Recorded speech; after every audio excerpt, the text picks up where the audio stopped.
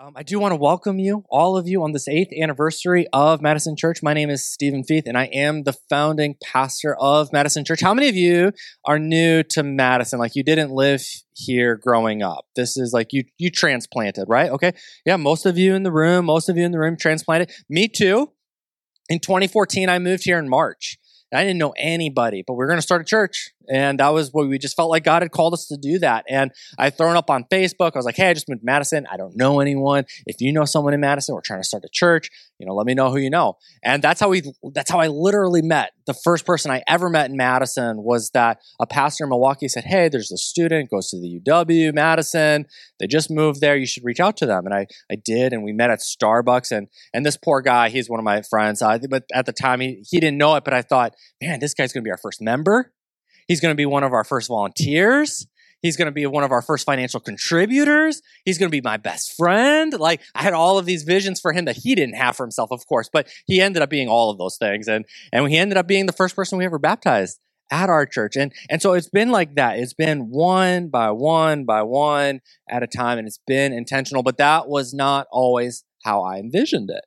That's just the truth. That's not how I envisioned it at all. There was this idea of what I thought planting a church would be like. You see, before I moved to Madison, and even after moving here, though, I coached church planters. I coached other church planters who were going into other cities, and they would have the questions, and they would call me, or we would go to these events, and I would coach a table of church planters, and they would go out and we'd say, if you just did X, Y, and Z, and this was what we would coach. If you just do X, Y, and Z, and you do it like this, you can expect this amount week one of people, because it was very quantitative. It was very, what's that number? Who's going to show up? What's the number? And we'd say, if you did all this homework, you'll have 200 people week one.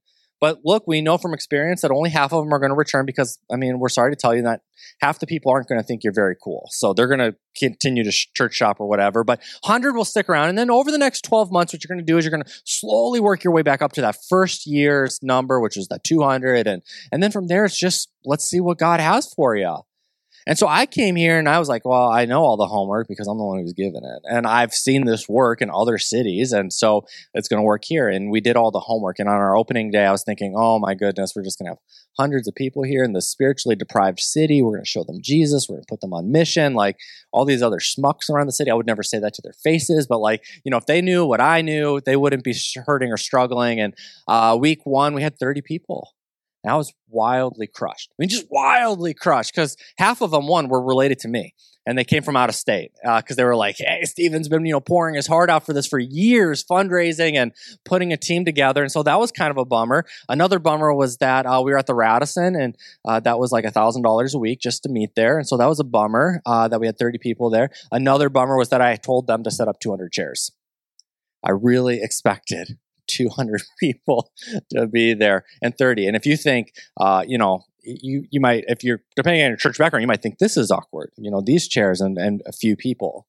Imagine there being another 170 chairs set up in this room and it's just us. Okay, that's what it was like that very first Sunday. I wanted to die. I really did. I really did. I thought I am the worst church planter in the world, and everybody I've coached should demand a refund, and they would be justified completely. So there was what I expected church planting to be, and then there was what it ended up being. And that actually made me begin to think about some of those posts. I'm not on TikTok, but some of you are, and you know that there are these what I thought versus what I got posts that tend to go viral, right? Somebody nod or shake their head no if this is, I think it's a thing. And so I'm wondering, have you ever posted one of those, what I thought, what I got? Any social media influencers? Nope. All right, well, I did some homework for you, okay? Here are some examples of what I thought versus what I got. You take a picture into the salon of the haircut you'd like. Somewhere between theory and practice, it gets botched.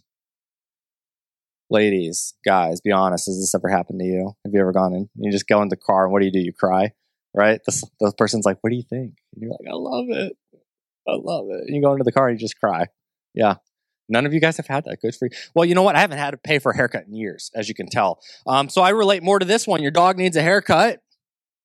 And you have this mental image of what your dog will look like on the left here, and you're like, hey, but we're going to go in, we're going to pay the big bucks. We're going to pay $100, $150, and they're going to come out looking great. And instead, they come out looking like one of those animals on the commercials to prevent animal cruelty. Kind of a bummer. Been there a lot. So, lastly, our daughter will turn 1 here at the end of the year, and so we'll get her a smash cake, but I really hope it turns out better than this. We want an Elmo cake, and I don't know what you got there on the right side. I can't read that. It just looks like it's terrible, terrible. Now, what makes these posts funny is how relatable they are. Because whether it's a haircut or something you ordered online that you thought would look good on you and it just absolutely didn't look good on you or whatever it is, what makes it funny is that it's happened to all of us. And hopefully, at some point in your life, you can look back on some of these things, whether it's a bad haircut or your dog's bad haircut or whatever it is, you can look back and laugh. And if you can't laugh, at least you can look back and see where somebody else like me would laugh at your misfortune, right? What I thought versus what I got, they can be funny, but sometimes they're serious, right? What I thought is serious, and then what I got is also serious. The job you thought you were going to get. The job you thought you were going to get with the company or the position, the pay, whatever it was, all of that that's encapsulated in this job that you thought, if I just get this job, everything's going to be great. And then reality sets in. Maybe that's weeks, maybe that's months, maybe that's years. The job I thought when I first applied versus the job I got, the difference there may not be funny to you. The relationship you thought you were getting versus the relationship that you thought or that you actually got, okay? And I'm not saying throw your spouse out to dry, throw your spouse out to dry here. Hang your spouse out to dry. We don't throw our spouses, we hang them out to dry. But you've probably been in a relationship in the past with somebody that on that first date you thought, oh my gosh, this is the one. Only to find out 8 months later, you think about all that wasted time and money. Perhaps I'm the only one who thought that or has felt that way, but the relationship you thought for and the relationship you got, the diagnosis you thought you were going to get, you hoped that the doctor would have good news. You hoped that this pill, this prescription would take care of whatever issue it was, and the diagnosis just keeps getting worse and worse and worse, and nothing's happening. Okay, now the list goes on and on. That's not supposed to be just everything that could go wrong in your life. I'm sure you know in your own life, it's not a diagnosis maybe, it's not a relationship, it's not the job. There's something else in your life where you thought it was going to be like this, and now it's a major point of pain for you because of the reality. It's a major point of pain or of anxiety or of depression, or you just want to ignore it altogether. These are unmet expectations. We talk about those all the time, unmet expectations. And I bet, I would go far out on a limb here to say that I bet your unmet expectations, whatever they may be, did not include a global pandemic. I'll just throw that in there, okay? I bet it didn't include all the political turmoil we've had the last 4, 6, 8 years. Bet it didn't include a bunch of racial injustice that we see on TV all the time and on the news and in our news feeds. But it didn't include like this economic collapse or inflation that we have. I bet your lives were hard before any of the things I just mentioned. I bet you had unmet expectations, and then you just kind of throw all of this on, and it's like, gee, thanks, world. But unmet expectations don't just happen to us physically, and they don't just happen to us emotionally. Unmet expectations happen to us spiritually. They do. And if you've been a believer, a follower of Jesus in the room for a long time, you know exactly what I'm talking about. But if you're new, you may not. Unmet expectations happen to us all the time. So for many of us, our expectations might look like Jesus at his baptism. In Luke 3:21, we read, one day when the crowds were being baptized, Jesus himself was baptized. As he was praying, the heavens opened and the Holy Spirit in bodily form descended on him like a dove. And a voice from heaven said, "You are my dearly loved son, and you bring me great joy." That's kind of what we imagine the spiritual experience being every weekend, every prayer moment, every time I open the Bible, the heavens are going to open up and God's going to just smile on me and declare his love for me, and it's going to be awesome. And of course, that's not where it's going to end because you're realistic, right? You have realistic expectations. So then you think it's going to be like what happens in Jesus' life in Luke 4:14. Jesus returned to Galilee filled with the Holy Spirit's power, which he got at his baptism. And reports about him spread quickly through the whole region. He taught regularly in their synagogues and was praised by everyone. You go from this one spiritual experience, I found Jesus, I'm baptized, God is tangible, everyone around me, there's crowds, of course there are. And then as I leave, I go back to my hometown, or I go back to my workplace, or I go back to my neighborhood, and what happens? I'm full of power. Nothing can stop me. I don't have anxiety anymore. The depression's gone. I can do anything. I might be able to walk on water, fire up the bathtub. Let's check that out. And of course, because I'm so spiritual and I love God and God loves me, that reputation is going to spread everywhere. My neighbors are going to know it. My coworkers are going to know it. Everywhere I go, people are going to have their lives changed by God through me. And then it doesn't happen, right? Has that happened to anybody? You got baptized and then all of a sudden, like, you're still kind of feeling anointed, appointed, no one in the room. Don't raise your hand if you do. We could talk about that in a one-on-one. But when that doesn't happen, the universal experience is panic. You're baptized, new to faith, energy, awesome. Every Sunday is great, but eventually it starts to wear off a little bit. And eventually what I think should happen, there's this big prayer that is so selfless that I'm praying to God for and it doesn't go answered. I go through this tough time and I'm praying, God, just get me through it, and it's not answered. We panic. You think I'm doing something wrong. Obviously, I'm doing something wrong. Why wouldn't God answer my prayer? We think to ourselves, in other words, that I'm not living up to my potential. That's what the issue is. I'm not living up. I'm not doing enough. Or maybe perhaps I'm doing something I shouldn't be doing. I'm not living up to my potential. And in our society, we hustle and we grind and we are driven. And despite that, we still feel stuck spiritually. And maybe you feel even burned out. I suspect that all of you have felt this way before, and perhaps you are there today. Unmet expectations don't just hurt your relationships with other people. Unmet expectations can harm your relationship with God.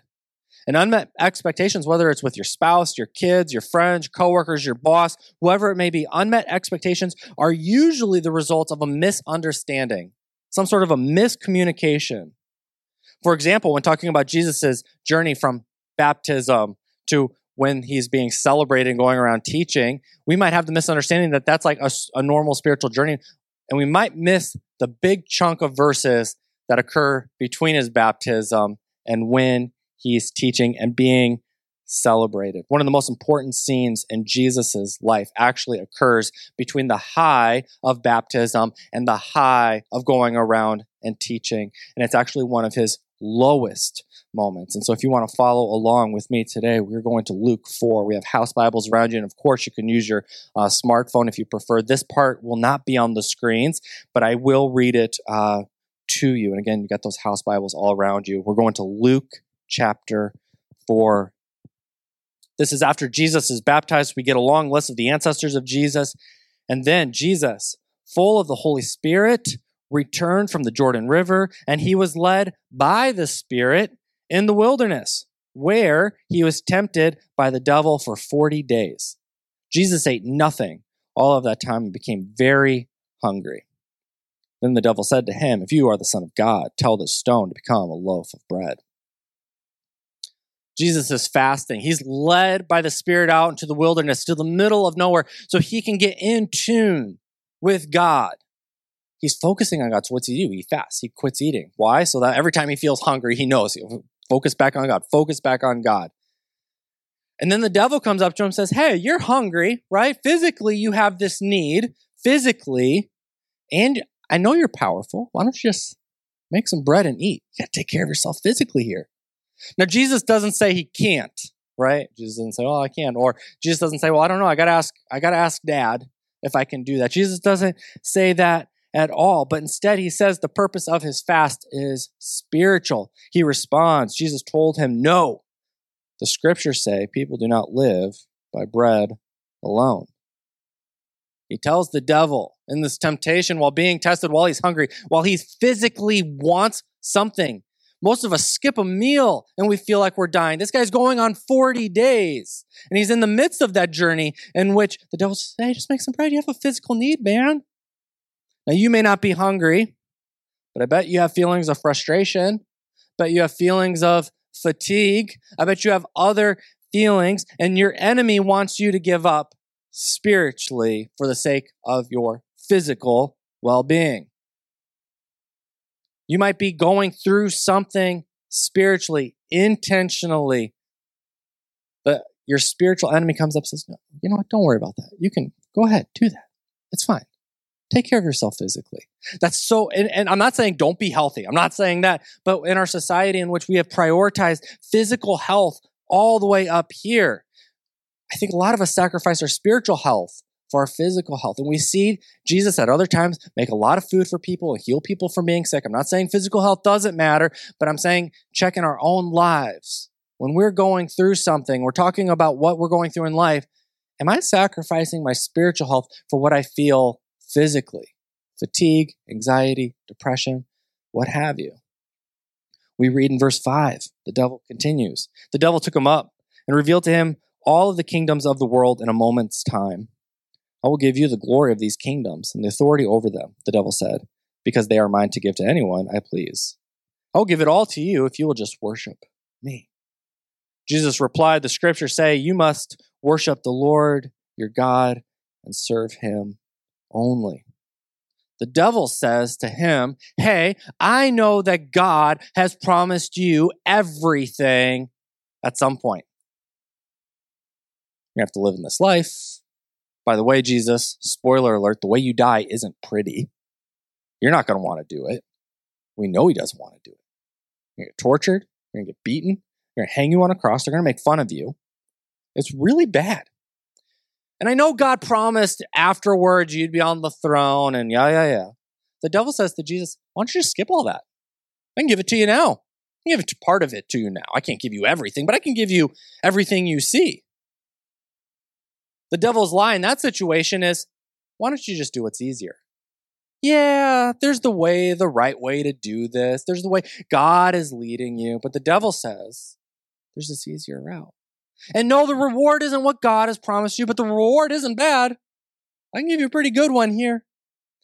And Jesus says, no, only God do I worship. Jesus declines instant gratification for God's mission.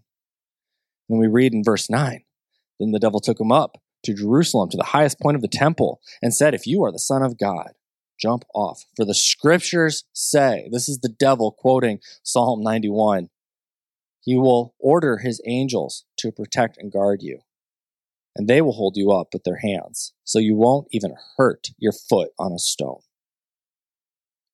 Jesus responded, the scriptures also say you must not test the Lord your God.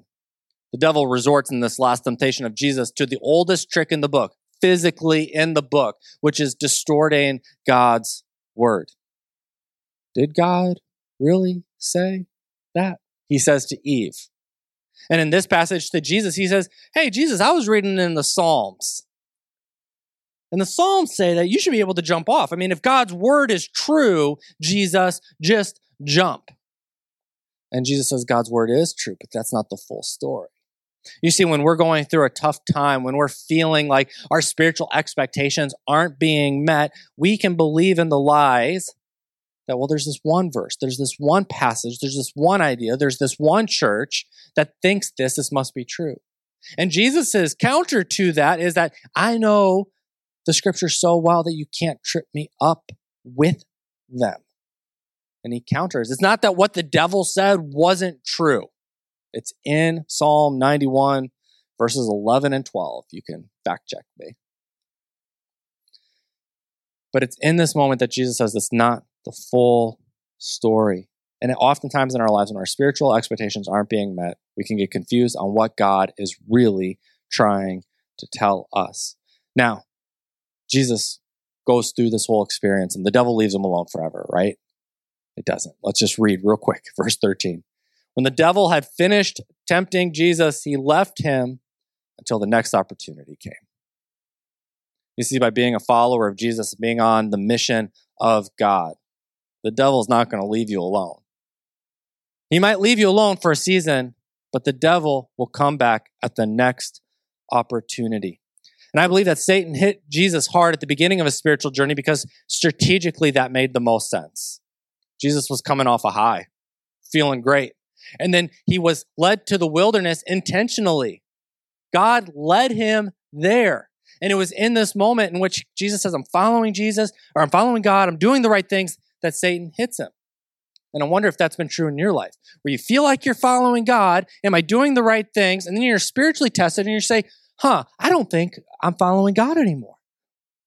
That's what your spiritual oppressor wants you to believe. If you've been following Jesus authentically, you might just be in the wilderness for the sake of spiritual refinement, which is God's investment on you. And this gets me to my main point, which is that living up to our potential is not biblical. It's not biblical. What's biblical is giving up to my potential. I'm not going to live up to my potential, but rather I'm going to give up to my potential. It's the difference between running hard and falling on my knees, spiritually speaking. In this little story, we observe that the devil gave Jesus 3 different moments to live up to his expectations of his spiritual journey. Jesus, you physically aren't doing great. You're hungry. Just eat. You can do it. Jesus, I know you're eventually going to get God's promise, but I'll give it to you now and you can skip the hard stuff. Jesus, didn't God say this? I mean, you've read the Bible, right? Jesus, back me up. Go ahead, test God. See if he's real. And again, remember, Jesus voluntarily following God walked into this wilderness. Jesus didn't do something wrong. Don't read the story as Jesus did something wrong and that's why the devil came at him. Rather, Jesus was doing something right. And that's why the devil came after him. So if you are in a season in which you're like, these are my spiritual expectations, but this is my spiritual reality, perhaps it's not that you're doing something wrong. That's possible. But what I want to suggest is that you're doing something right. That you're doing something right. You can follow God into some tough areas, and this is definitely counterintuitive to the American way. In our culture, which is all about hustle, grind, and drive, the American dream, pull yourself up by your bootstraps. When you work hard, you should get paid more. You should have more time off. You should have nicer things. But according to our faith, that's completely counterintuitive. We don't live up to it. It's about winning in our society. And in the kingdom of God, whenever we do hustle and grind and drive, it's not for our self-interest, but it's for God's will. And in that sense, in our society, that looks like and feels like losing. Author and pastor Andy Stanley observes, by kingdoms of this world standards, Jesus lost. By new covenant kingdom standards, kingdom of God standards, he won. We have to change our perspective on the tough times when what we thought we were going to get spiritually isn't what we got. We change our perspectives. We lean into God. We don't flee from God. And Jesus calls us to give up to our potential. He says, anyone who intends to come with me has to let me lead. You're not in the driver's seat. I am. Don't run from suffering. Embrace it. Follow me and I'll show you how. Self-help is no help at all. Self-sacrifice is the way, my way, to finding yourself, your true self. What good would it do to get everything you want and lose you, the real you? If any of you is embarrassed with me and the way I'm leading, you know the Son of Man will be far more embarrassed with you when he arrives into all of his splendor in the company of the Father and the holy angels. This isn't, you realize, pie in the sky by and by. Some who have taken their stand right here are going to see it happen, see it with their own eyes, the kingdom of God. In my own words, following Jesus isn't about living up to your potential. It's about giving up to your potential. And that's my call to our church community as we look ahead to the immediate future for our church and the mission that God has put us on here. And if we can do this, if we can give up to our potential, we're going to see over the next few years, there's going to be more people finding their faith in Jesus and more people being baptized at our church and experiencing healing and miracles that the world cannot offer them, that only God can. We're going to see them getting involved in our community through groups and through teams. We're going to see them get connected and serve using their gifts. We're going to see them step up into leadership roles and have influence, not just in our church, but in our city, and not just for themselves and their own platform, but for Christ. And when this happens, and as it begins to happen, we will open up more micro locations. You'll remember before the pandemic, we had one on the west side as well. And now we're at this location. That's great. But as we reach more people and they get involved and Jesus changes their lives, we'll open up more micro locations. We'll begin to bring on additional support staff and pastors to help us go further and faster in our mission. I absolutely believe in volunteer leadership. We have, a couple kids workers up, or a couple kids leaders who are doing the work of a children's pastor. But as we open up micro locations, it will make most sense for us to have support staff, actual pastors at a centralized location to equip and empower those volunteer leaders across the city of Madison, serving in our Madison churches. And what will you get out of this? That might be your question, and that's okay to ask, but you will experience life and a spiritual connection to God that you didn't even know was possible. Because at some point, you got to quit just showing up. You got to quit just showing up and sitting down. Because at some point, that is the road that will lead you to being stuck spiritually. So let's give up to our potential. Let's give up our influence and share our faith, share God's mission, share God's love with our community. Let's give using our gifts. How has God empowered you? Your time is a resource. Your gifts are a resource. And I think of all the volunteers who are here who could charge us to be here because they charge their companies that they work for Monday through Friday to do the same work they're doing here for free. But they do it because they love God and his mission. They give up their time, and none of them, I don't think, regret it. We can give up our resources. There's no time like the present to join a team, to tell your coworker about your church community, or to begin financially contributing to the mission of God through Madison Church. So think about that and act now. Act now. I had to change what I perceived as winning in church planting. When I first started, I thought it would be about the quantity of the crowd. That's what I thought would matter the most. The quantity of the crowd that I could draw. And what God showed me through that wasn't that I did anything wrong, but it was that it's not about the quantity of the crowd you can draw. It's about the quality of the community you can create. And at Madison Church, that is the priority, is the quality of the community. Oftentimes, one of the things that we love about big churches when we visit bigger churches is that I can go in on week one and no one will know I'm there. You know what the thing people don't like about big churches? A year later, you can walk in and no one will know who you are. That thing that you love so much week one is the weakness a year later. But at our church, our focus, our vision, our mission, the thing that scares you week one will be the thing that makes you come back week two. Because you're known, because you're loved, because you're cared for, because somebody sees you. They don't just see you, but they care for you. Let's extend that gift to other people. Let's invite them to be part of that. And that is how we'll change the culture of Madison for Christ. Let's pray.